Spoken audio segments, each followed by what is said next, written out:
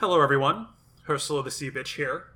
I'm here with Condé Nasty and one of our besties, Oblivia. Hi, Oblivia. And we're going to get to the first episode of this season of All Stars in a few minutes, but kind of like last week, the world is still what it is, and we thought it was important that we kind of talk about that because it is important to talk about both for the world and to put Drag Race in its proper context. So right from the start, let me say I support all of the protests going on right now. And to the extent that I think any of those protesters were also any of the looters, and I obviously don't think that that was a one-to-one overlap, that is not the primary problem we should be focusing on right now. The need to end systemic violence against people of color is.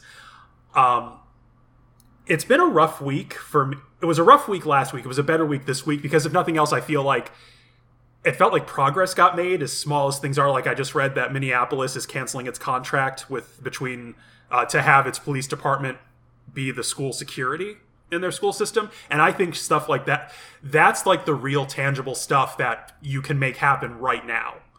So seeing that start to happen has been really encouraging and kind of helping me process the anxiety of living in this time. For me, the big moment in the last week that is going to be, like, in any big time in history, you always have, like, the tiny thing that sticks with you because that's how the human brain processes big events. And for me, it was Nicole Byer posting on Instagram that a fan had sent her a message, we're just keeping our heads down and watching Nailed It. And that had really upset her because the fan meant it as a compliment, but it was like, well, you'll consume the media I make, but you won't stand up to the world that might shoot me for taking my cell phone out of my purse. And that one really stuck with me because it's something, it's a conversation that happens in drag a lot of, how is this art being made primarily by queer people of color being consumed by people who are not? So I agree with Nicole Byer, and I am sad that she is sad because her whole fucking brand is being happy. That's like literally what she does. And through most of coronavirus, her 95 podcasts have really gotten me through. But it's important to then say, because in order for you to keep making this art that I love, you have to be treated with respect and dignity and kindness and safety in the world at large. And the other thing I've seen a lot all week is I think Shay and Angina were the two that I saw yesterday. Was that they were talking about on their Instagram, how do they promote themselves at this time when promoting yourself feels shallow at best and ignorant at worst. But I think Shay said it best in hers, where this is a show made by queer people of color, not just in front of the camera, but behind the camera. And that celebrating that work is good. It is good both because, you can't be focused on any one thing 24 hours a day. That's not possible. So both is like self-care and elevating the work of the people who are the most vulnerable and marginalized in our society, I think is good. Sorry, that just turned into like a whole monologue of a lot of my feelings. So, Condé, what do you think about things? I am very happy to see the changes that are occurring. Ursula, you and I both grew up on the south side of Chicago and are now very much north side gay yuppies. And I think a lot of our friendship probably, there's a space where the duality there that we share is something that connects us. I think for me, growing up in a place where I had close relationships with people of color from as early as I can remember, I do think that, at least for being a gay white man, I tend to be a lot more comfortable in a lot more diverse spaces and mindful of issues those communities face and comfortable talking about race and racial issues. That's actually something I've struggled with on hosting this podcast, is that I love that Monique Hart is so, like, such a beautiful, talented, funny Black drag queen who comes deeply from, like, Black American culture and celebrates it. And I think as a gay white man, there's always a struggle with, I love this about her, and there's nothing at all diminishing in that praise, but not everybody always sees that. And I mean, there's tons of research to show this. For millennials in particular, they sort of grew up at a time when they were told to not acknowledge race, to pretend to be race blind, which no one truly is, and to never speak about it. And if anybody does speak about it, their response is to assume that person is in some way racist. Even if they're talking about systemic injustice, even if they're talking about somebody celebrating their culture and them thinking it's beautiful. And I think for a lot of reasons that has kept a lot of people from participating in the Black Lives Matter movement or doing more when they see systemic injustice to make calls to politicians, to police departments, to demand change. And I think we are all seeing and discussing right now that it is not the job of the oppressed to fix the problems of the oppressor. And suddenly there is a lot of dialogue happening from a lot of people, and I think that is great, and it is very important. And I also feel like it is important that people of all walks of life right now are saying this is not okay. Accordingly, we are inevitably seeing some voices pushing back, criticizing white gays for caring now, or just posting pro Black Lives Matter picture on Instagram and doing nothing else, or who are you to say this, like you're not a person of color. There will always be on social media those naysayers and pushback people. There's always going to be some voice that says that. And I want to say now, it is very important to keep your eyes on the prize and not let that discourage you from taking civic responsibility. Systemic injustice within this society is all of our responsibility, and it is unfair to put the burden on the most affected and marginalized people. And so I just want to say that I am very happy to see the movement for change that is taking place in the world, and I hope that we continue to see it.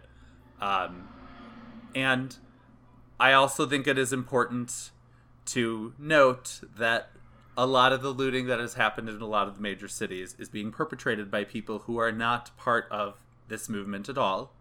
And we know that. Do not get stuck in the weeds of dissecting or defending that.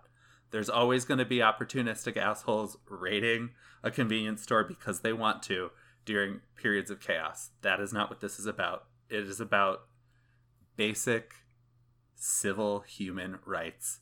It is about the right to not be killed by law enforcement in your country. Oblivia, do you have any thoughts you'd like to share? You bring up a great point about people of our generation, perhaps a little older, perhaps a little younger, being brought up to not talk about race, to say, oh, we're colorblind.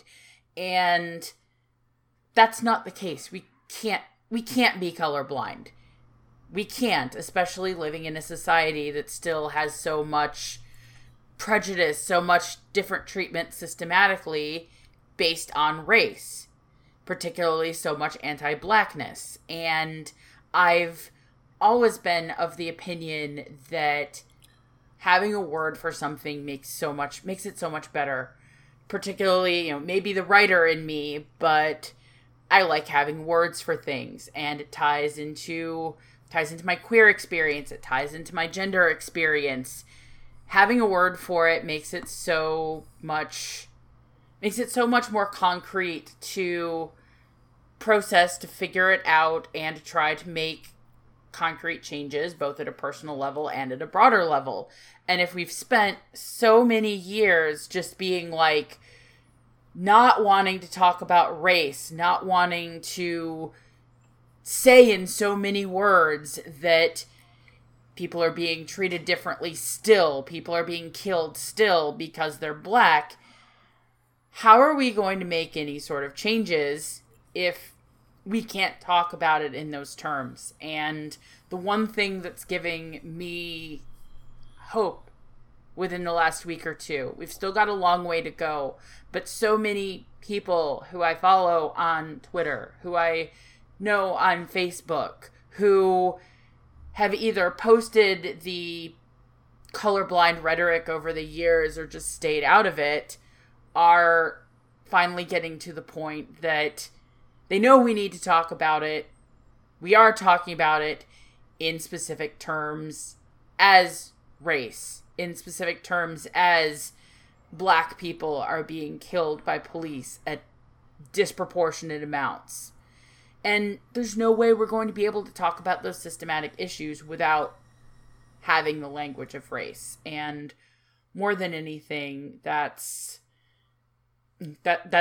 really what I wanted to say. We can't talk about this without having the words to talk about it, and I'm glad that people are finally coming around to using the words that we've had all along, but been afraid to use, to talk about it. Yeah, and I like what you say about using words. Like, I think even, like, how we talk about racism, like, I think for a certain swath of people, racism is only, do you feel personal dislike or hatred of a group? And if you don't assess yourself as feeling that way, then you're not a racist, and you have no further role to play. Racism is not just that. It is a system that treats people differently, consistently, and those things build up over time. So I'm glad the conversation does seem to be moving away from this assessment of, well, I don't see color, so I can't be part of the problem, to it doesn't really matter what I feel personally. That's not the fulcrum on which this lever is moving. It is a bigger problem with the system. And then just to I agree with everything you've both said about, you know, the discomfort or the hanging back, the not wanting to get involved for not knowing how to be involved perfectly. I think at this time, it's been really good to see people trying. And, you know, even if we all agree on the end game, tactics and things are things we will disagree on or need to learn more about, or will change as the situation changes. And it's important to stay involved through that discomfort and lack of absolute certainty of the best thing to do. Yes. So, yeah. I think staying quiet to avoid potentially upsetting someone and avoiding the issue altogether because you don't want to potentially make someone uncomfortable has always been a little bit cowardice.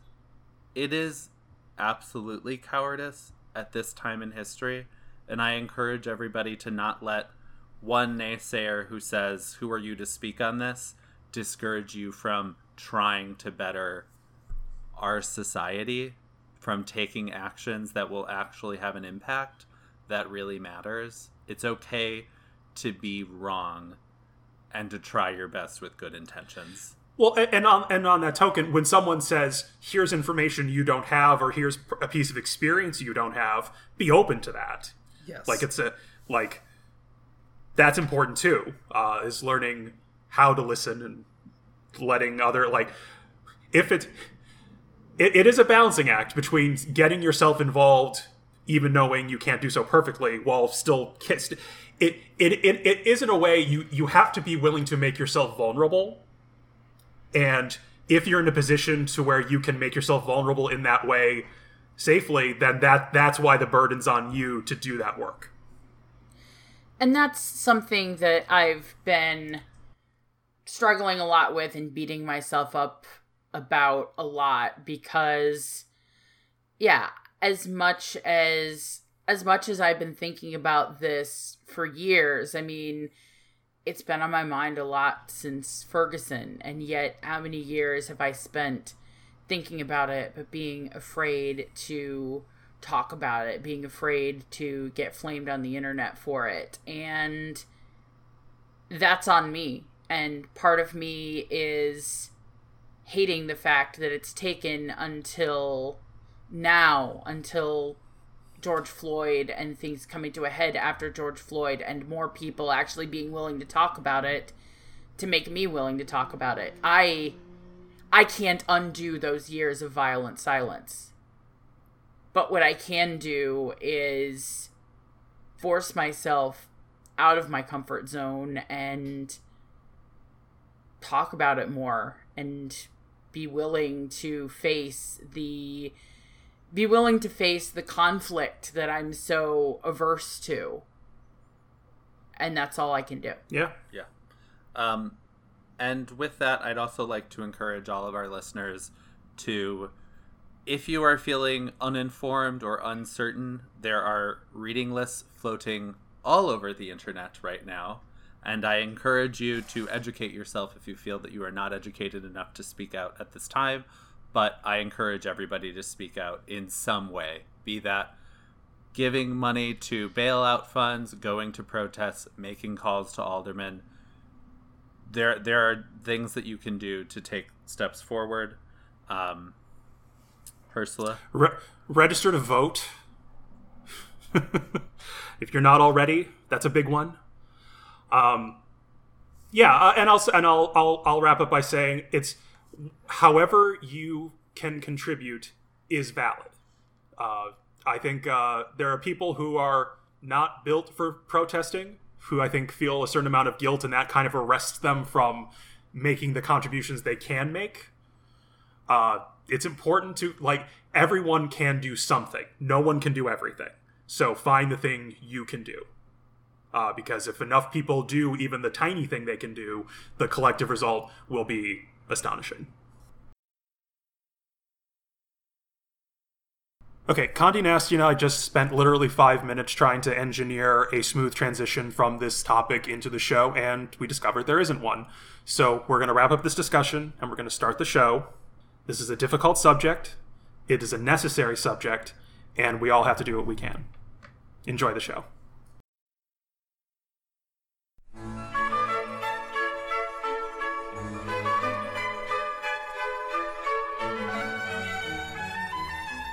Hi, I'm Condé Nast, and I stand with the Black Lives Matter movement and the fight against systemic injustice.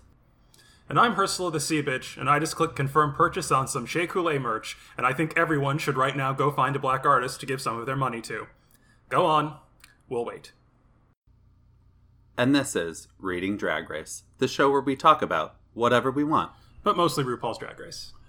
Hi Ursula, how are you doing? Oh, I'm better than last week. So that is something. You know, it was a low bar. It was a low bar. And it's funny. We every time the new season starts, we're always like, "Oh, it's not enough time. We need more time." And yes, it was only a week ago, but that week feels like a million years ago. So it turns out, if you want me to not notice how close the seasons are together, just cause crisis on crisis on crisis that makes 7 Earth days feel like a million years. I also feel like I'll say that All Stars 5, at least this cast of queens I love, feels like the salve we all need.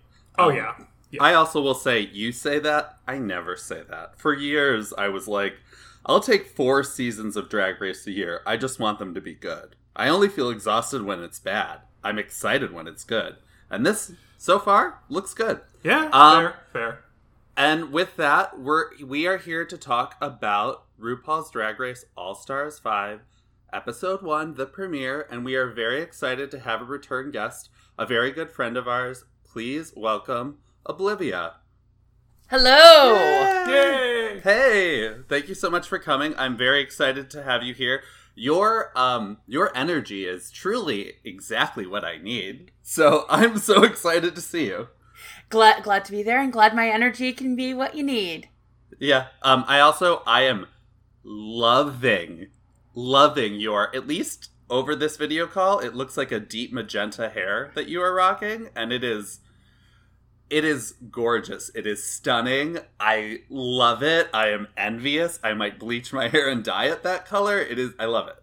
Thank you so much. Yeah, it's a deep magenta purple. I dyed it about 2 weeks ago before hosting an online pub quiz, because I couldn't go on and host an online pub quiz with grown out brown hair with perhaps vaguely blue tips. That was not going to happen. I get it. You have a respect for the pageantry of the gig. I get it. Exactly. All right. And with that, let's get right into All Stars 5. Oblivia, what are your thoughts on the queens entering the workroom? Well, it was very interesting just overall with the walk-in, because there are some queens that I'm far more familiar with than others. The more recent queens, season 10, I remember very well, because season 10 was kind of my coming back into watching Drag Race on the regular. And I remember a lot of the older queens, but then there are a few queens in the middle who I am getting to know for the first time, because I still kind of have this gulf in the middle of Drag Race of seasons I just need to go back to and watch. Okay, what seasons have you not watched or not rewatched in a while that you're saying this? I'm curious. Are you, like, not really familiar with Katya? I'm not really familiar with Katya, no. Oh my god. Oh wow. Okay, all right. We're gonna set up some viewing parties. All right, continue. Yeah, I mean, and I haven't gone back and rewatched the old seasons, so the older queens are not super fresh in my mind, although I do remember them. Except for Mariah, which is kind of weird because I've seen season 3. I remembered the other season 3 queens on the episode. I don't remember Mariah. She came in and I'm like, who? Yeah, I get it. But yeah, so as far as the queens for this episode, the ones I really didn't know, I didn't know Shea Coulee, I didn't know Derek Barry, and I knew the rest of them, but those were the two that I'm like, okay, you are new to me, and I'm just getting to know you. Oh, honey. You're in for a treat. Yeah. You're in for a treat. Goose Island has recently paired with Miss Shea Coulee for a Shea Cool Ale, a refreshing summer ale that they've created. And they've done this because Shea Coulee, as far as I'm concerned, is like the pride of Chicago, the queen of Chicago. In the way that the Harry Potter books, uncomfortably, it's like, what are Gryffindor? Everything fucking great. Shea Coulee is everything fucking great.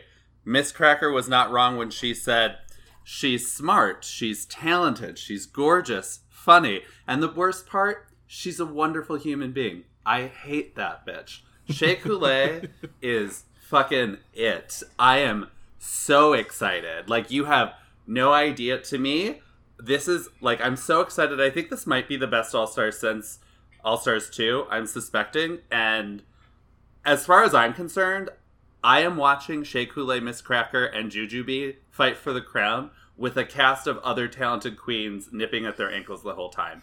Like, Shea Coulee is it for me. So we're gonna watch season 9. We're gonna watch season 7. We're gonna have a good time. Yeah, sorry, I'm I'm monologuing you. Missionary zeal here. I apologize. I know. Sorry. When you said you hadn't seen season 9, I literally almost did that like nerdy Star Wars thing of like, you're not a real fan. Like, no, everyone's fandom is valid, but you do need to watch season 9. It's a joy.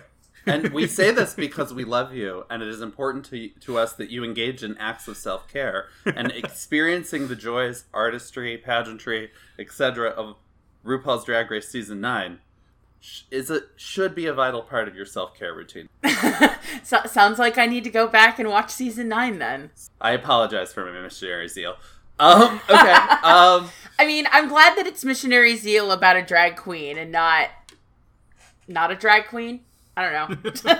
There's always the moment where it's like, I'm so excited, this is great, I love you, and thus I want you to experience this great thing. And then there's a moment where it's like, am I bullying this person now?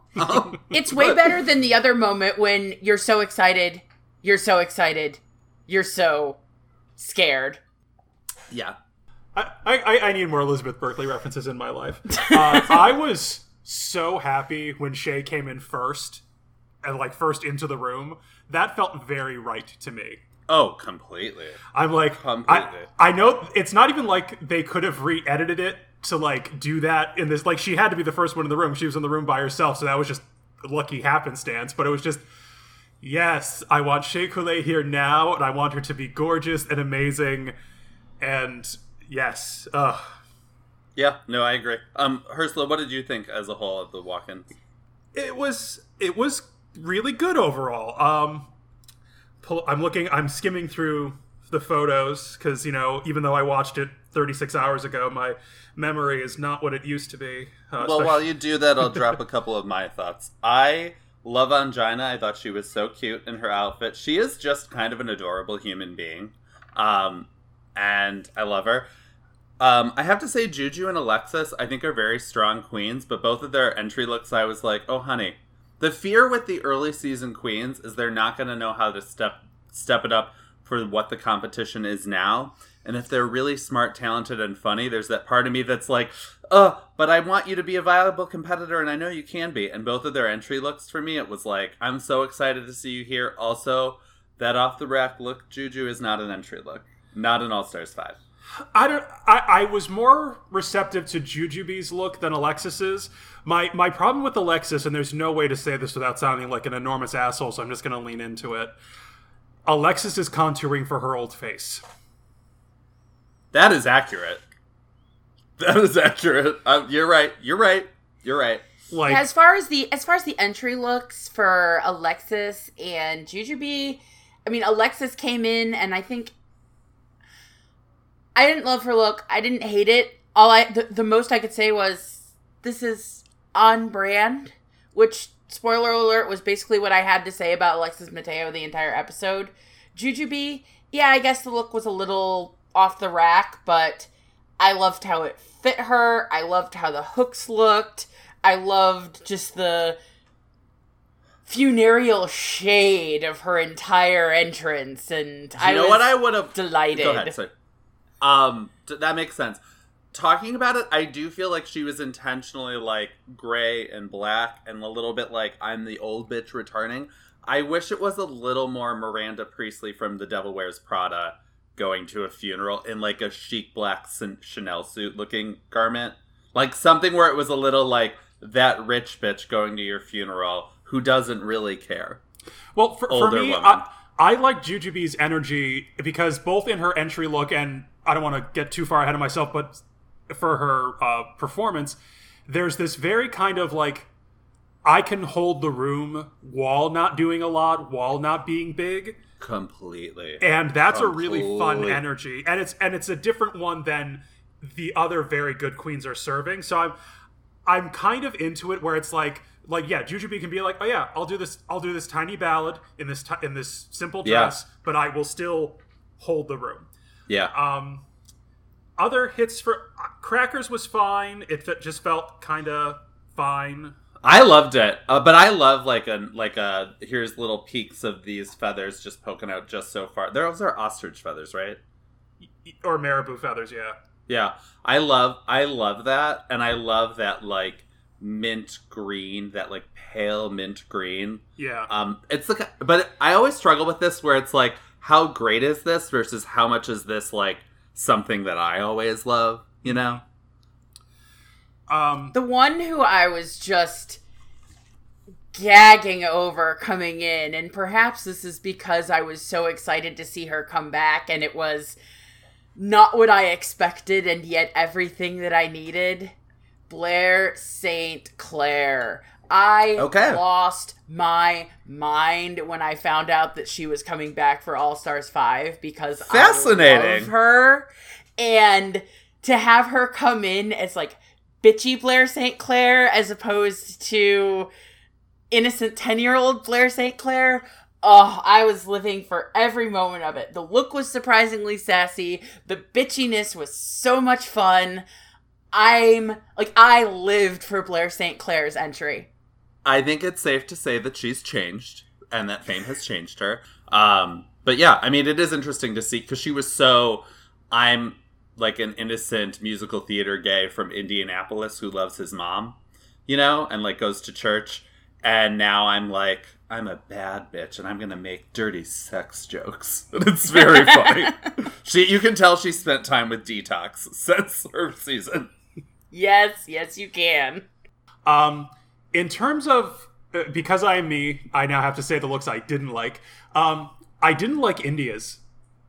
I thought it was weirdly proportioned, because it was like, you can do this kind of big voluminous thing, and that's very drag, but somehow it's like there's not enough differentiation between the bust and the shoulder poofs, so it looks like that 3-breasted woman from Total Recall is now a 4-breasted woman wearing this outfit. Yes. And the thing is, I feel like in the Drag Race fandom, people get like, we see a certain type of wig worn a lot one season, and then somebody wears it the next. Everyone's like, that look is tired.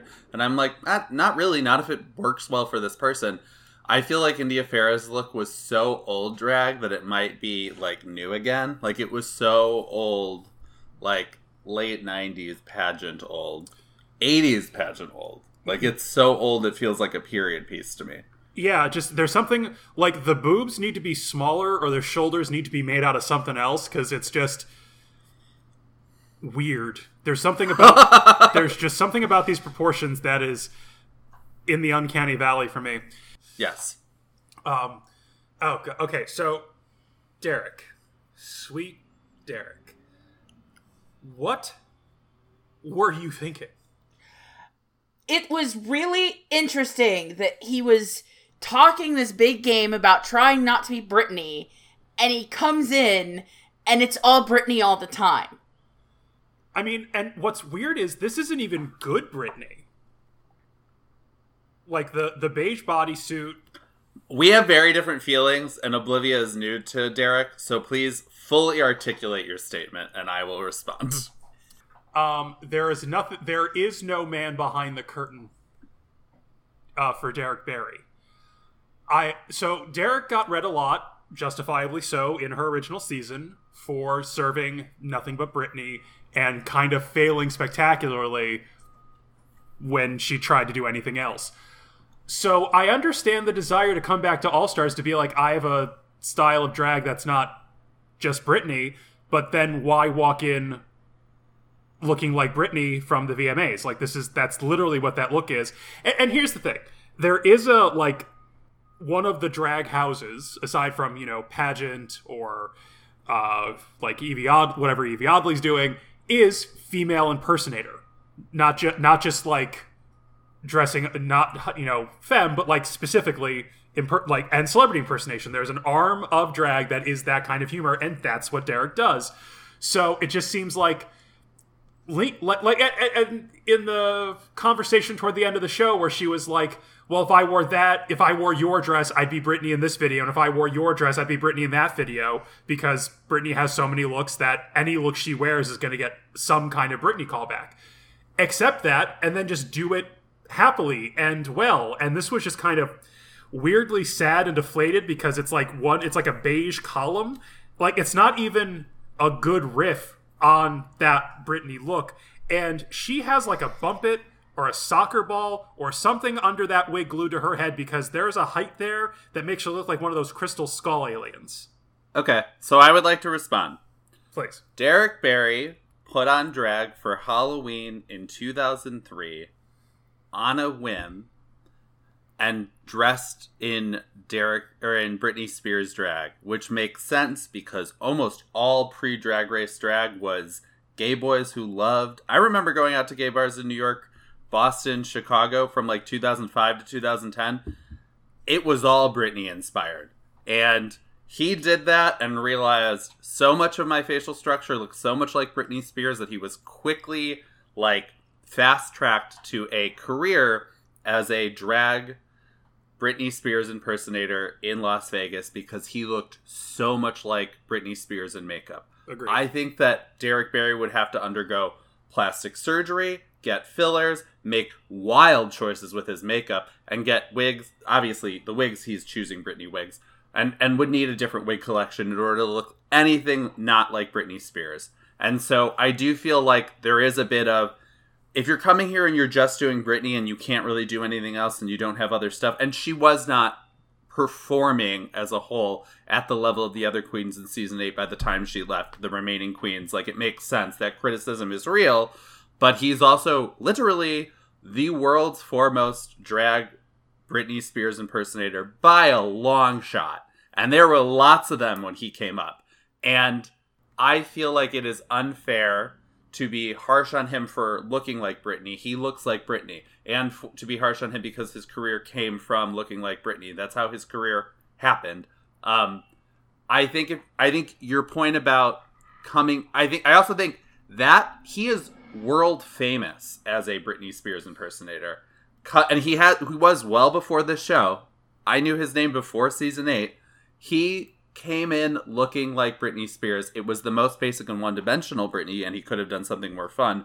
But, like, he's gonna come in as Britney. I think his goal was to still look the way he looks in drag, but be able to perform and do, like, different colored wigs for different challenges. But he's coming in with what is his signature and most known and most excellent drag, which is Britney Spears impersonation. And I feel like we as fans in the show are too harsh on him for being a Britney impersonator as well as a drag queen. Oh no, like we talk about when we talk about other kinds of drag and other kinds of drag queens, I think the umbrella is very large. It's not that I don't think building a career out of being a good Britney Spears impersonator isn't valid. It is, but his thesis statement walking into the room was literally, "I want to show I am more than Britney," but then did not do that. Had he That's the editors. He, of course, would have said that in the confessional. That does not negate him deciding it was an optimal choice to come in representing Britney. That was the producers choosing to put that soundbite in there, not Derek Barry saying, "Here is the soundbite I want you to say when I come in." That was them. And of course he's going to say that at some point in the confessionals. All right, why would I hold that against him? Good point. And maybe it's just because I don't... And again, maybe I just don't think this particular iteration of the Britney look was very well rendered. And...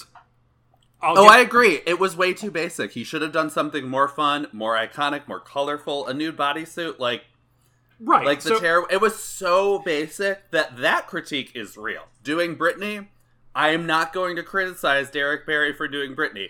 If there's a challenge where it's like you really need to not look like Britney and wear a different color wig, and he doesn't do that, he shows up and he makes "Hit Me Baby One More Time" comments looking exactly like Britney Spears, then yes, clock him. So Ricky Martin comes in to do the reading challenge, and Rue announces the change in the rules, which I find interesting, and obviously we get a further update on that later. Ursula. Actually, let's just talk about the general change of the rules. Ursula, what do you think of the change of the rules? Because I know you're always concerned about the machinations.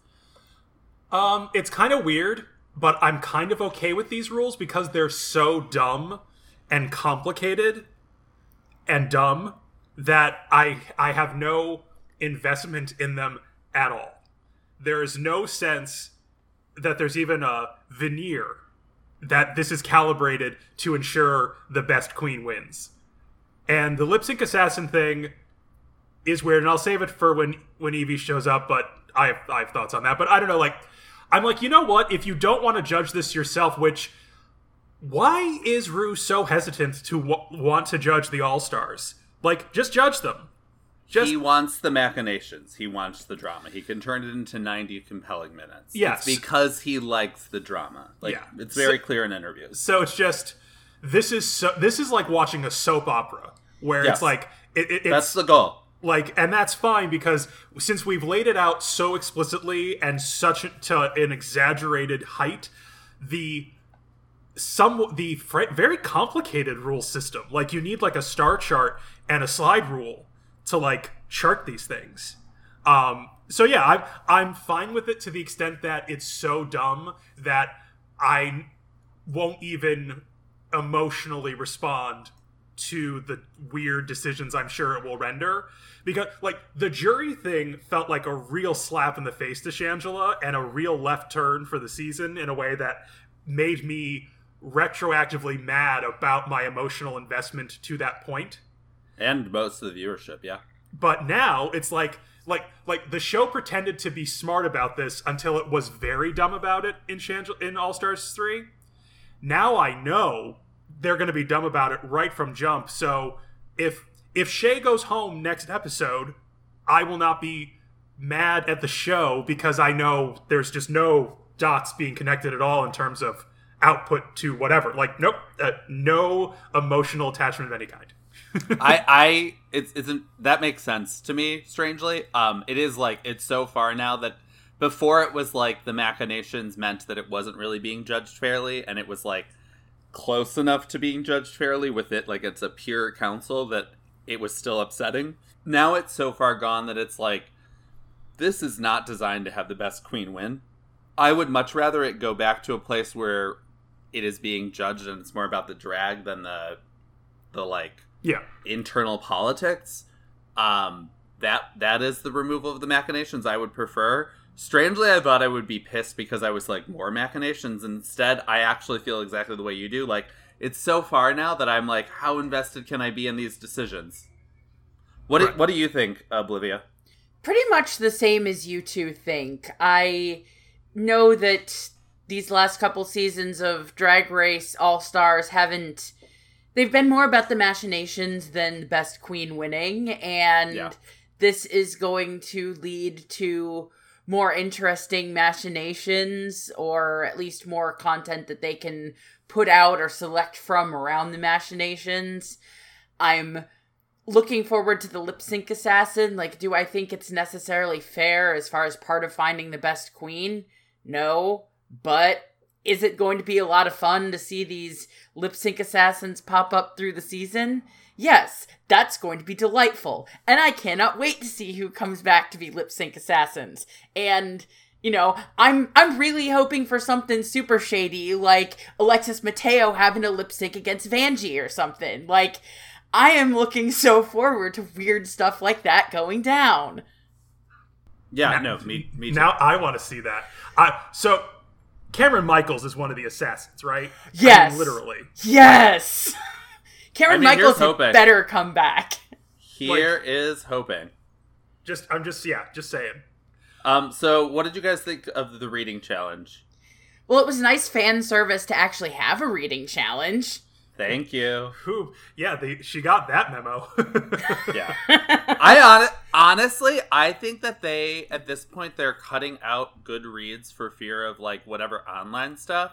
But they're like, but fat shaming is fine. So the reads that stay in are, like, all the fat shaming ones, which I was not crazy about. But I thought Juju killed it. Like, I love Juju in a reading challenge. I will say this, though, before we get into more of the substance of the reading challenge. Granted, I'm a little, like, out of the loop on music nowadays, so I haven't, like, seen him in a bunch of years, but, I mean, I guess that's what coming out of the closet will do. Ricky Martin glowed up. Like, Stunning. I don't know what I was expecting older Ricky Martin to look like, but he glowed up. It's something we don't tell the straights, but being emotionally honest with yourself restores collagen. But yeah, as far as who I like, yeah, Jujubee absolutely killed it. That Some Stars read on Mariah had me rolling on the floor. Yeah. She's such a shady bitch, Jujubee, and I love her. Oh my god, love that bitch. Miller got me. And exactly how I feel. So that was fun. Oh, I mean, speaking of Mayhem Miller, one comment that I didn't make on the walk-in that I'm going to make now is, you know, she comes back and she talks about, like, not pushing herself the first season, and it's like, you didn't push yourself the first season because you already thought you were drag evolved. And I say that just because this whole episode, I thought Mayhem Miller was totally meh in her season. And as we go on with this episode, I'm going to have some complicated feelings about Mayhem Miller. Yeah, no, that makes sense. And other than Jujubee, my favorite was Blair. She was funny and mean. It's also funny to hear her be mean. Yes! Yeah. I love that so much. I was delighted by Blair's as well. And spoiler alert, Jujubee and Blair were declared the winners, and they deserved it. Yeah, it's still weird that Blair looks like a 10-year-old boy from, like, a 1920s animated short. Like, not just like a human 10-year-old boy. But now that got punched in the mouth. Yeah. Which doesn't help the it doesn't make her look older. Nope, it does not. Just weirder. Yeah. Yeah. So we're going to take a break, and when we come back, we'll talk about the talent show. Have you tried not? For those times when you feel like offering an opinion on the internet on a subject you only just learned about on Wikipedia, always remember, you could not. For those times when you feel like bombarding the mentions of an actor just trying to make a living because you're mad about something a writer, a totally different human being did, you could not. When you find yourself about to lecture a member of an historically oppressed minority about their life experience, all you have to do is just not. It's not, and it's available anytime, anywhere, and it's the perfect way not to show your entire ass to the entire internet all at once. Just remember that not every thought, opinion, or feeling you have needs to be fucking expressed the minute your fucking brain creates it, and you too can just not. Not. Because you shouldn't. And now back to the show. And we're back to talk about the talent show in All Stars 5 premiere. Ursula, what did you think of the talent show? It was good. It wasn't as good as All Stars 2 talent show overall, but that's a very high wall to clear, and I won't be too mad at that. Personal favorites, Mariah? Like, if you had said, Ursula, I'm going to name 12 queens. Point to the queen you think would most successfully pull off this Marie Laveau-inspired spoken word performance about the violence of slavery. I would not have picked Mariah right off the top of my head. I wouldn't have picked her from a list of never. Like, there was really surprised me. Go on. Like, sorry. I don't know if it was just the mix in the episode, just like the audio seemed to be like the backing track was like overwhelming her a little, but I had the closed captions on because I like subtitles. I like to read while I watch TV. Same. But oh my god, I kind of think that should have been in the top. It was for one of those, like, that was up there for me, like with Tatiana's spoken word effort, where I was just like, there was something like the instincts on display in how that was portrayed. You know, the white dress with the red paint, the handprint smeared on the glass. Like, there was something really bold and graphic, almost like a comic book or something, where there was a real beautiful, haunting image at the core of that piece that she managed to give us pretty much flawlessly in a way that I'm like still thinking about. Totally. I completely agree with you. I thought it was great, and she did it very well. I think her performing it was like at an 8, but the message was a 10, and I think Rue never really rewards that. She's looking for frivolous fun, and I also felt like Rue looked very nervous about what that red paint was doing to her set, but I was very moved by it, as was Ricky Martin. Oblivia, what did you think? It was interesting. It was surprising. It was compelling.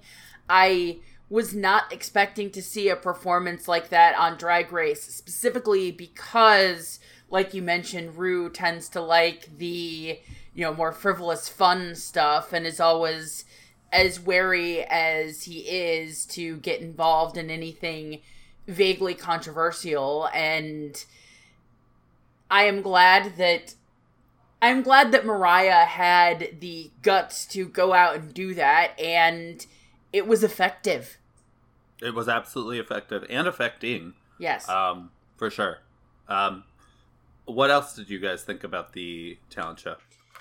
Other highs and lows. You don't have to run through every queen. I liked Shay's. I wanted to love Shay. Totally. I think I have to balance myself. I love her so much, and she is such a stunning queen, that I've placed this expectation that every single moment of her, every single performance will be a transcendental experience. And I'm like, that's not fair to do to a human being. I agree. Totally. So I felt the same way. It was underwhelming because I've seen lots of really talented people who grew up like doing gymnastics become strippers and work a pole.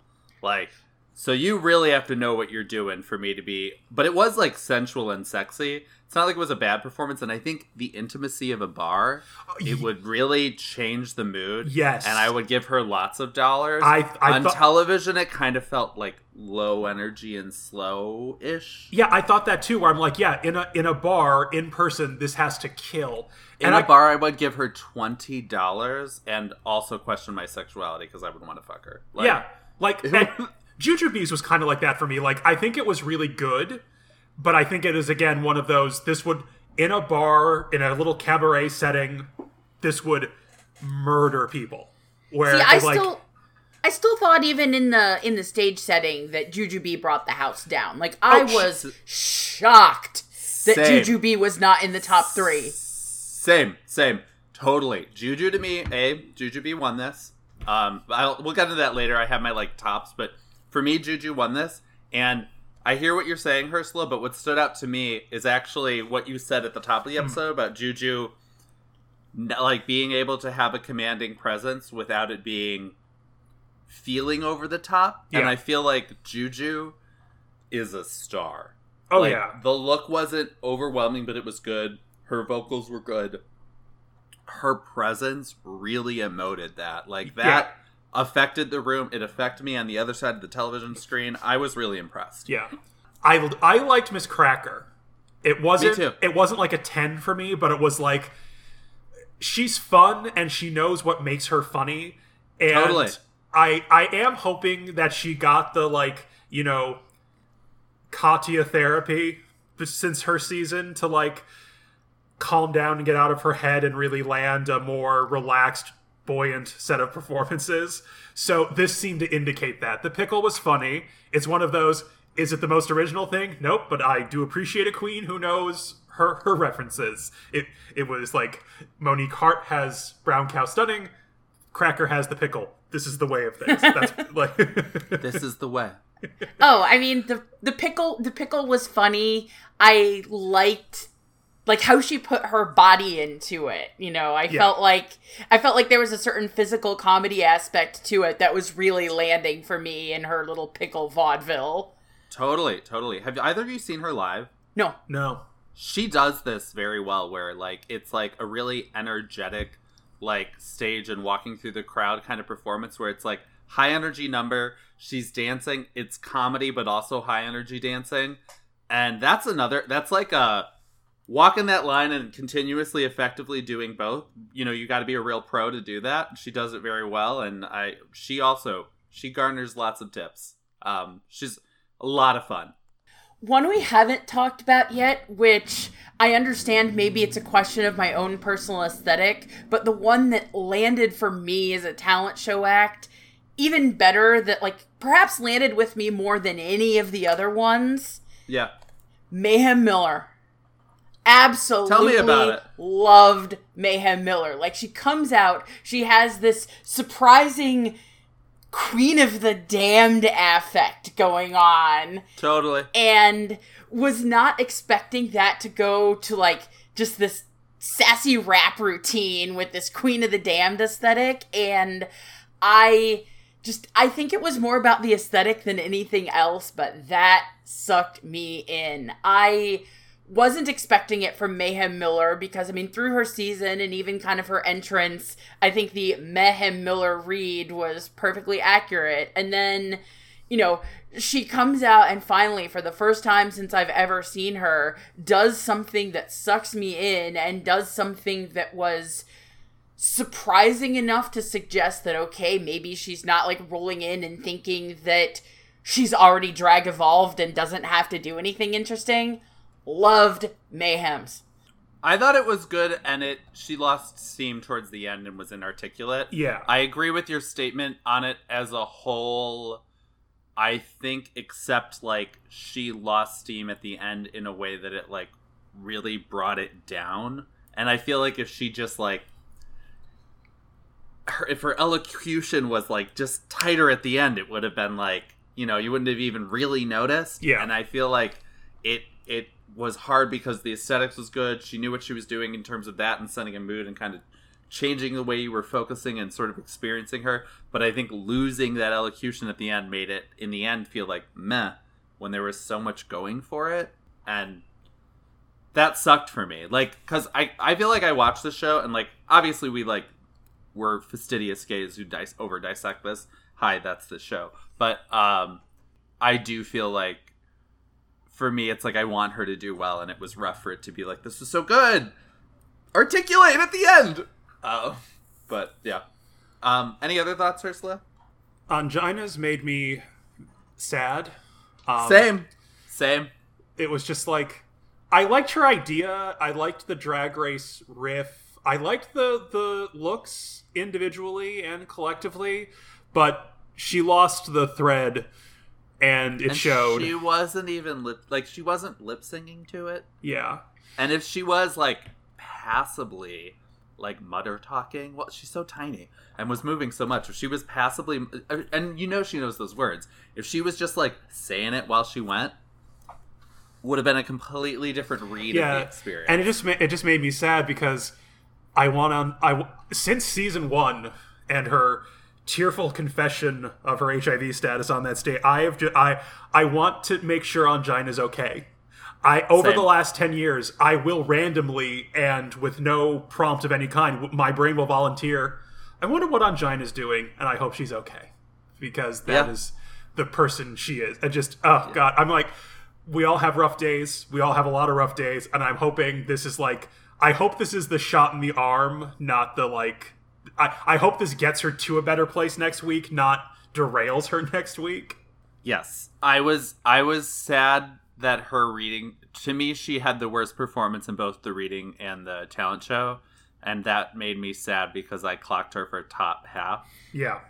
And I really like her, and I want good things for her, and I want to see her do well. And this episode made me feel like that is, like the 8-Ball says, out good, not so good. Yeah. Yeah. Yeah. And then I know you wanted to talk about Derek. And maybe it was the edit, but Derek's was a wet fart for me. It was just the no. A good impression shouldn't require you say who it is at the top of every impression. It should be clear from context clues. There needs to be time to let the joke sink in, and there have to be jokes. This is one of those, like, there's a kernel of a great idea in there. Like, if it had worked, it would have been a gag, because you have a queen who gets read all the time for doing this one impersonation, and if her talent were doing a bunch of impersonations, that's funny. I agree, and I think she does this and has worked it into her Vegas show to make a point. It just did not happen here in front of us in a way that was uncomfortable to watch. So, okay, I'm gonna respond. Please. I think all of her impression, the worst was like a 5. On average, I would say they were like an 8 or a 9. I would have clocked all of them without her saying the name. They were funny lines that those people say. She did not put pacing for us to like pause and enjoy the laugh. She like rushed through to get through a bunch of them in like a short time span, which made it not so funny. For me, I'm going to be honest, with you, it's funny because I feel like I'm a Derek Barry stan, and I'm not at all. I respect Derek Barry. He's nowhere near one of my favorite queens, but I respect him. For me, it was middle of the pack, and I think in a live show with time, being like, I'm the world's premier drag Britney Spears impersonator, and I'm famous for that, but I'm going to do interstitial, like, decent impersonations of other famous people, I think would actually go really well with an audience, and she tried to crowd them all together. For me, it was middle of the road, because the impressions were actually good, on average.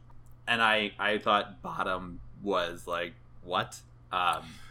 So who do you think were who were your bottom 2, bottom 3? There was a bottom 3 and there was a bottom, or top 3 and a bottom 3. Yeah, it was Ongina, Mayhem, and Derek, and for me, it was Mayhem and Ongina, and I don't know who I would pick for third.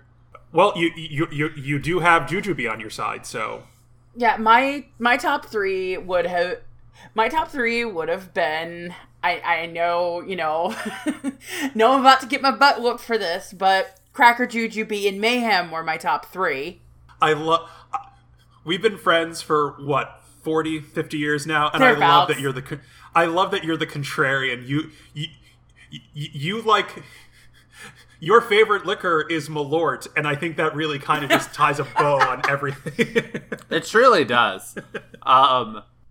Yeah, no, I'm not gonna. So the thing is, Mayhem started so strong, and the fizzle really killed it for me. You feeling like the fizzle didn't kill it for you is like valid. I was so taken in that the fizzle didn't even register. Whatever. Yeah, totally. I get it. For me, Alexis Mateo really killed it. We haven't talked about her yet. I thought what she did is like almost like a classic and a cliche, and she did it flawlessly the whole way through. Yeah. And to me, that was top 3 and exactly what I would expect from Alexis Mateo. As much as I said early in this episode, I'm thinking it's going to be a race between Cracker, Shea, and Juju, and I am here for it. I think Alexis is going to be up there with those girls, and I'm excited. Yeah, I've had a soft spot for Alexis since season 3 because I appreciate the girl who does the work, and it's clear in every possible way Alexis Mateo is like the hardest working drag queen in the world. Yeah. And I respect that work ethic and her obvious talent. Like, yeah, she's never going to quite get the love because what she does is stuff we've seen before, but she does it really well. And with passion. Yeah. And I think, again, and much like we said with the other queens, in a room, I bet Alexis Mateo is just the center of gravity in whatever bar she's at. Like, Totally. Totally. So Oblivia, you said your top three. Ursula, who are your top three? Juju, Mariah,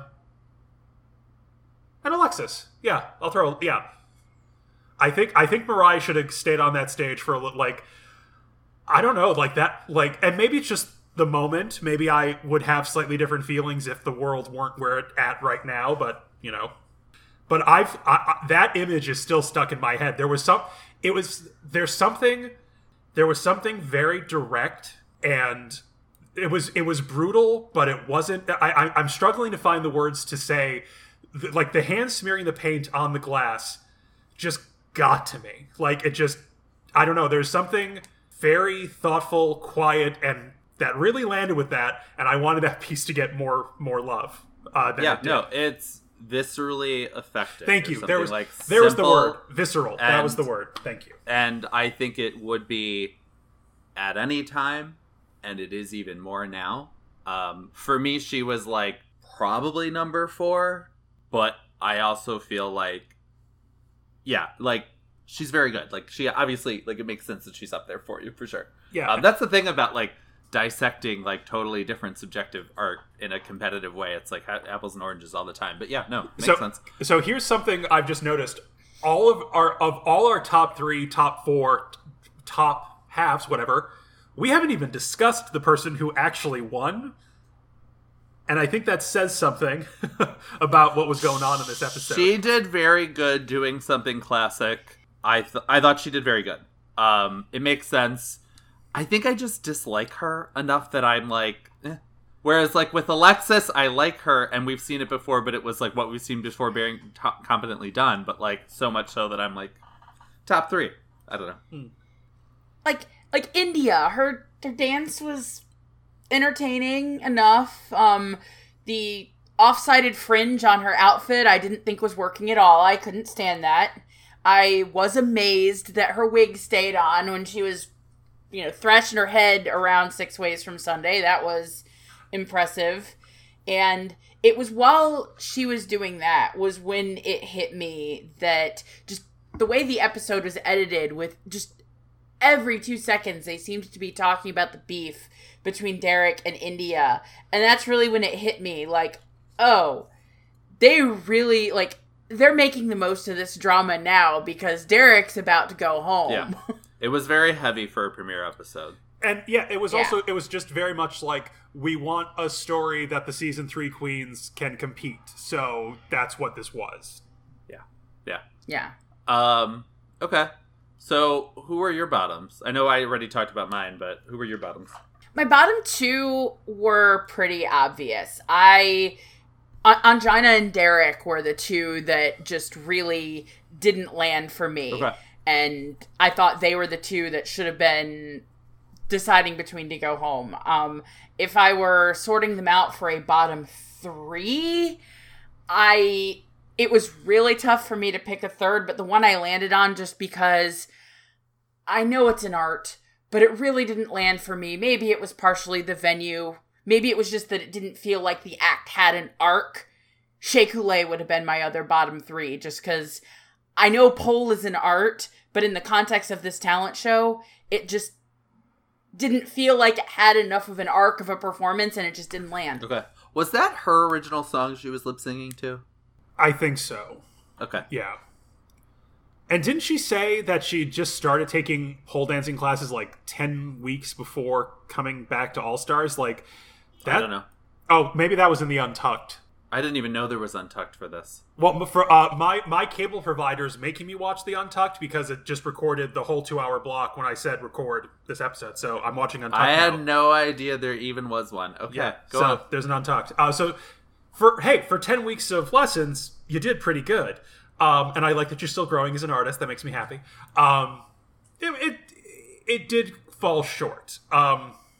Maybe my affection for and respect for Shea is rounding up a little, but whatever. It's half my show, and I can do what I want. My bottom. I can't bring myself to say the words I would put Angina in the bottom. I just can't. Like, it's like being mean to kittens. It truly is. Yeah, I mean, I have my bottom 2, and I feel like if I really... Like, I'm not going to comb through the other queens to be like, this one. Like, there are 2 where I'm like, definitely bottom 2. And that's kind of it for me. I will say, the episode collectively, both with the setup and the choices made, it did kind of really drive home. None of this matters. This is not, like, tops and bottoms are not a real assessment, apparently. It's okay. Yeah. And I can kind of achieve a detachment now. That makes sense. All right, and we're going to take a break, and when we come back, we'll talk about the lip sync. Isolated at home? Desperate for human contact but afraid of risking the other side of your front door? Wondering if you still remember the scent of a man? Distant Daddy Deliveries is here to help. Once a week, we'll send a handsome silver fox to your home who will maintain 6 feet of physical distance and a world of emotional distance, just like your real father. Do you find you miss the feeling of never being good enough? Do you ache for disapproving silence? Have you finally given in to the fact that you'll only ever love men who will never love you back? Distant Daddy Deliveries is here for you. And Reading Drag Race has a special offer code just for you. Go to the website and enter the code Freudian for all your disapproving father figure needs. And for those of you looking for the opposite experience, we'll be setting up our other service where we send you an oversharing mother with no boundaries whose well-intentioned support still sometimes feels oppressive like a weighted blanket next week. All right, and we are back. So the conclusion is that India Farah won the challenge. She is the sole winner because those are our rules now. And the bottom 2 are Derek Barry and Mayhem Miller. The queens make their way back to the workroom for some deliberations and machinations. What did you think, Ursula? I can't decide if I enjoyed watching the, like, pleading for their lives to the group of queens instead of just the, pair of queens. It was a perfectly fine conversation.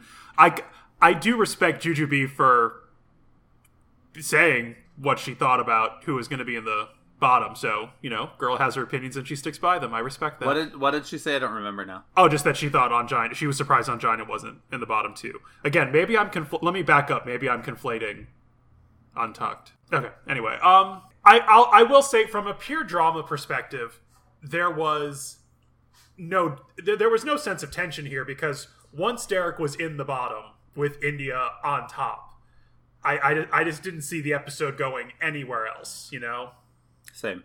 And I would have sent Mayhem home before Derek. Interesting. I have said if it were my lipstick, I'll be honest, I am more intrigued. Like, even if I don't think Mayhem is anything particularly revolutionary in drag, I'm more interested in seeing a little more from her than I would be from Derek. So I don't feel that way because I feel like Mayhem has always talked a big game and then been like good but underwhelming. Whereas I do think Derek Barry is smarter and funnier than a lot of us know. I've listened to like podcast excerpts of his, and he's smarter and funnier than I would expect. So my honest feeling is I feel like Derek still has more to show us. Okay. I believe, and I do not believe Mayhem is going to impress me this season. I would be shocked if Mayhem did anything that impressed me this season. But yeah, if I had to choose between who to send home, Derek or Mayhem, I obviously would have sent Derek home, but that's kind of obvious given that I loved Mayhem's talent show performance. Yeah, no, that makes sense. And I don't think she deserved to go home after that. That makes sense. All right, so now on to the reveal of the lip sync assassin. It was nice to see Evie in a more like drag state. Like, I thought her look, her like sweatpants look from the finale was funny and a fun take on the quarantine look. It was nice to get to see Evie so soon in full-on Evie drag.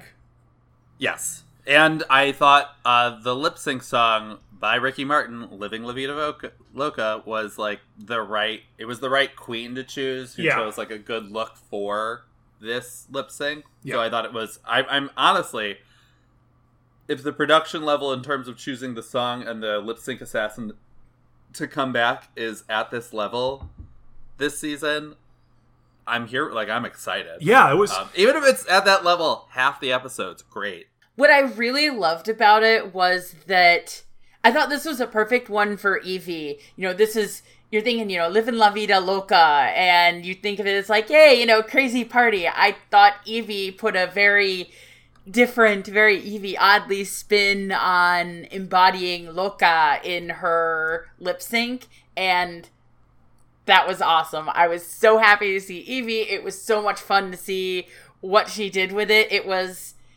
classic Evie, and I'm here for classic Evie. Totally. She made the song feel more fun and weird than it ever has before. Truly. Yes. It was a gift.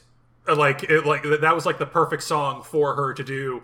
And India tried. I will acknowledge. And did a good job. And did a good She job. did a good job. But she was never going to beat Evie Oddly doing that song. Like, I agree. Yeah. I agree. Totally. So, But it was a great lip sync, even though Evie was like a step above India. India did a great job as well. Like, yeah. I was highly entertained. So that all happens, and then it is revealed that the girls voted for Derek to go home. And obviously, you two think that was the right choice. I've obviously stood for Derek Barry way more than I ever thought I would on this podcast.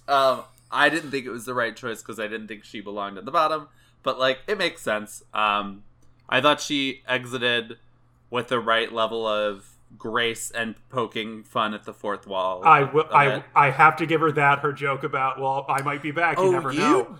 That was don't funny. like her. You don't like her. It's not just that you're, like, underwhelmed by her. You don't like her. Can I say, I think part of it is, and this is gay heresy, but I've never been a huge Britney stan either.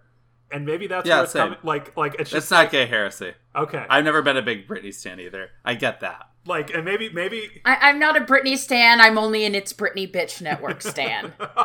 Yeah. Yeah. I am left cold. Okay, I get it. I mean, obviously, I have a higher opinion of Derek Barry than you do. But I'm getting the impression that that's a low bar to clear.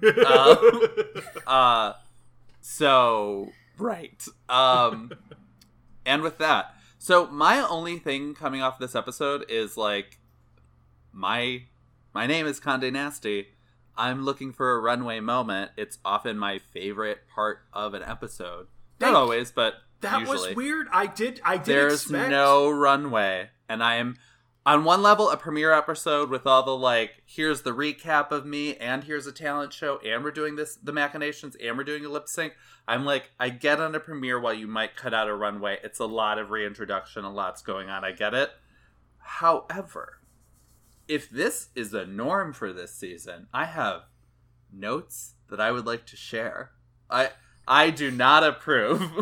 And you know, the thing is, though, in All Stars 2, they did a talent show and a runway. There was time for both.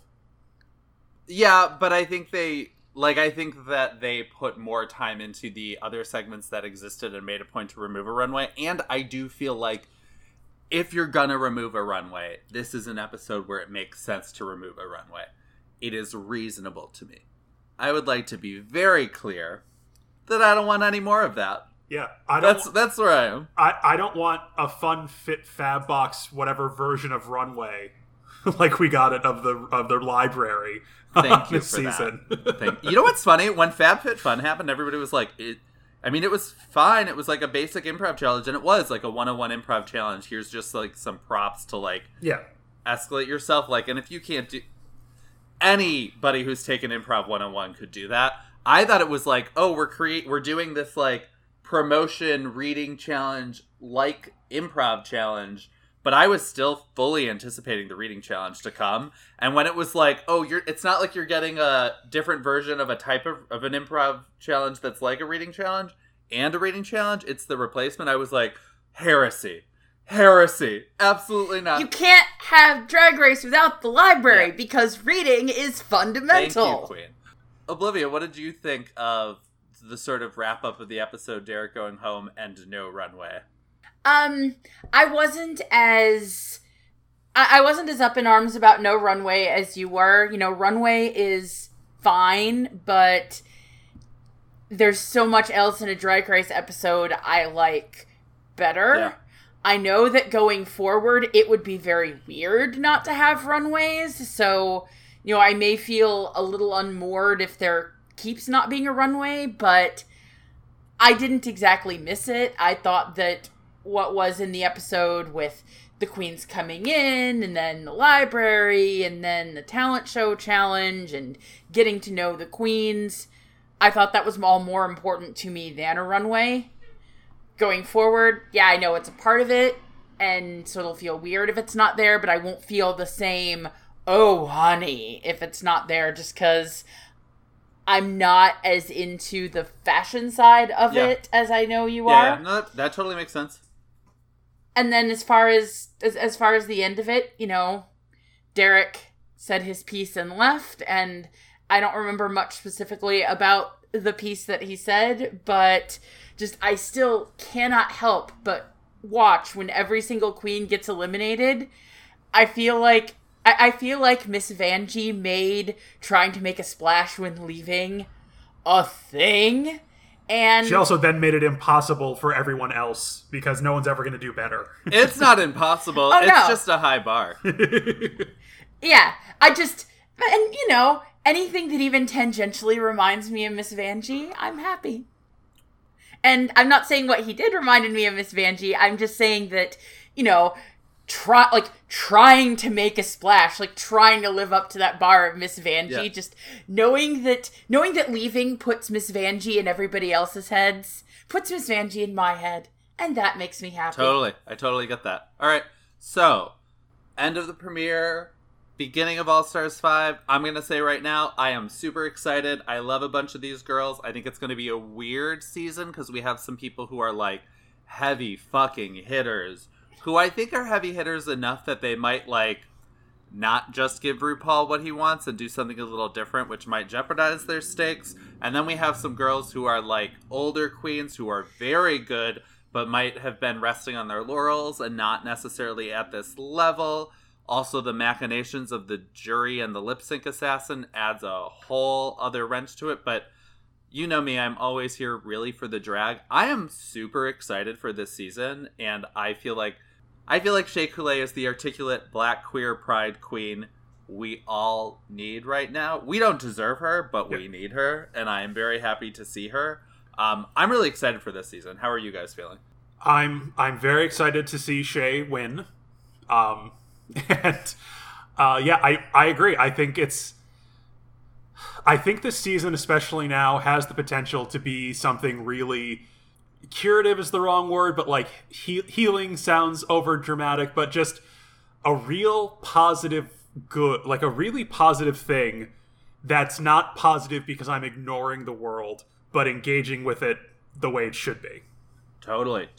And it's funny when you said that about Shea, because I've stopped saying this so much, but before we started doing this podcast, I used to always say, RuPaul Charles knows how to cast a play, and you can see that in the decisions. And as soon as you made that comment about Shea, I paused and I thought, oh my god, RuPaul is absolutely trying to recreate All Stars 2 and has cast Shea Coulee as Alaska and Miss Cracker as Katya.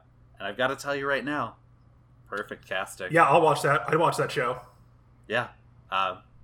So, there we are. Olivia, how are you feeling? I am really excited to see this season unfold. Like I said at the beginning, I am very excited to see Blair back and very gagged by her new bitchy persona. Totally here for it. Excited to see Cracker again. Excited to get to know Shea Coulee, because I don't, and I know you both absolutely love her. And, even a couple of the queens who I was I'm not expecting to see anything from you unless you've really stepped things up. I mean, which is to say, Mariah and Mayhem. They both did things that made me actually more interested to see them and see what they can do going forward. Yeah. And that makes me even more excited about the season. Yeah, that makes sense. I will say, and I feel like, Ursula, you have definitely had critiques on Mariah and her sort of criticism of drag different from her own since season 3 came out. Yeah. We've been friends a long time. Yeah. I am not putting this on you. I think you were rightly responding to what was portrayed at the time. I do think on some level that sort of cemented a narrow box for Mariah. And I feel Yeah. like episode 1, Mariah stepped right outside of that fucking box Yeah. in a way that is going to make me pay closer attention to her. Yeah. And good for her. Okay, so Ursula, who are your tops for the season? Who are your, like, give me a speculative top 3. Shay, Juju, Cracker. Okay. Same, obviously. But I also know that's, like, the top 3 I want. Yeah. And I think Alexis is, like, up there. I mean, too. I want to see... Yeah, I could see Alexis being in a top... Yeah, Alexis in a top 4. And I don't know who would leave that top 4 first, but I'm excited for a season that pits Jujubee, a staggeringly great queen from a different era of Drag Race, and Shay, who is just amazing, being narrated by Cracker. Because Cracker got a lot of the talking heads this time, and I wasn't mad about that because Cracker gives good talking head. Yeah. So did Juju, actually. Yeah. Juju also gives good talking head. Also, I have a thing for, like, one of my many types, for I am just an enormous slut, is nerdy Jewish boy. So Cracker out of drag is like, he's not like the hottest, but something about him like, oh, you're adorable, and we could date and eat carbs together. I don't know, just... So I see and I agree with all of that, except I don't think you're an enormous slut. I think you're a wonderful human being who sees beauty in many varieties of men. Can't you be both a slut and a wonderful human being? I mean, the most wonderful human beings are sluts. Sure, yes. We spread happiness and occasionally chlamydia, but mostly happiness. Indeed. Oblivia, who are your tops for this season? And feel free to be girl, I love contrarian. Serve me some contrarian. Tell me I'm wrong. Say Shay's going home next week. Go ahead. Go off. Well, that's the thing. I think it's so early that anything I throw out as a top 3 would be super preliminary. That's the word I was we're not looking gonna for. we're not gonna like call you out in a week or something. Oh no, like it's not even a question of you calling me out on it. It's a question of I'm having a hard time wrapping my brain around who I think is going to be in the top 3. I mean, Jujubee is the one who jumps out at me as far as I think she's going to make top 3. I mean, she killed it this episode. She has a long record of killing it, and I think she is going to continue to kill it. And, beyond her, I know, I agree with you that Cracker and Shay would be no surprise. Beyond them, I'm obviously pulling for Blair because I love her. And then I think Alexis is probably going to make it fairly far. I mean, she feels like an institution by now, Totally. and those institutions seem to make it fairly far in All-Star seasons. So, those are. I know that's not much of a top 3. I mean, but those are the preliminary ones I've got my eye on. Either for that's a top because half. they That's fit. fine. Yeah. It's a top half. I mean, either because they fit the mold, or in the case of Blair, because I stan. Well, even for, like, Alexis, it's just, like, her look this week could be read as being very standard, but it was done so well and with such energy that you don't mind that. Like, looking back on, like, her previous All-Star run and her season, she was just always able to turn in, like, even her solid, like, her middle-of-the-road work was still impeccably well done and really fun to watch. It never gets that tinge of sad or tired. And also, I think whenever you ask her to do something that's outside of her wheelhouse, clearly in the confessionals, she'll be like, I don't know what I'm doing. This and this, I'm trying. Like, there will be an acknowledgement of, like, this is outside of my wheelhouse. I'm thinking this and this, like, which isn't really complaining. It's like acknowledging where she is. Nonetheless, in whatever challenge it is that's outside of her wheelhouse, she throws herself in entirely and tries her best. Like, there's none of that. I'm not an actress. Like, she doesn't do any of that. Yeah. She might acknowledge, I am not an actress, but I am not an actress, but I'm going to try my damnedest to act this, which is like, right. It doesn't come off with that, like, A student quality we talk about sometimes, where it's like she knows how to do the work to make the product good, but it doesn't come off with this like, please like me, teacher's pet energy. She is one of my favorite drag queens.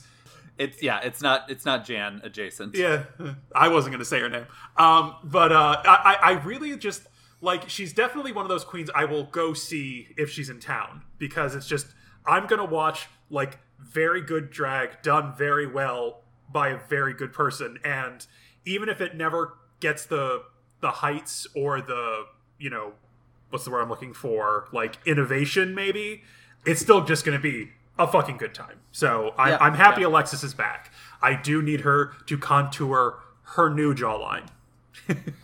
I really want to see, like, I'm curious what Alexis will do in the future episodes, just because I think everything that she did in episode 1 between her walk-in and then, you know, the dance and the outfit, her talent show thing, it was just very, very on brand what I expected from Alexis Mateo. And I would like to see what she does that goes beyond that, but I also know that she's been through this rodeo enough times that I'm reasonably confident that she will.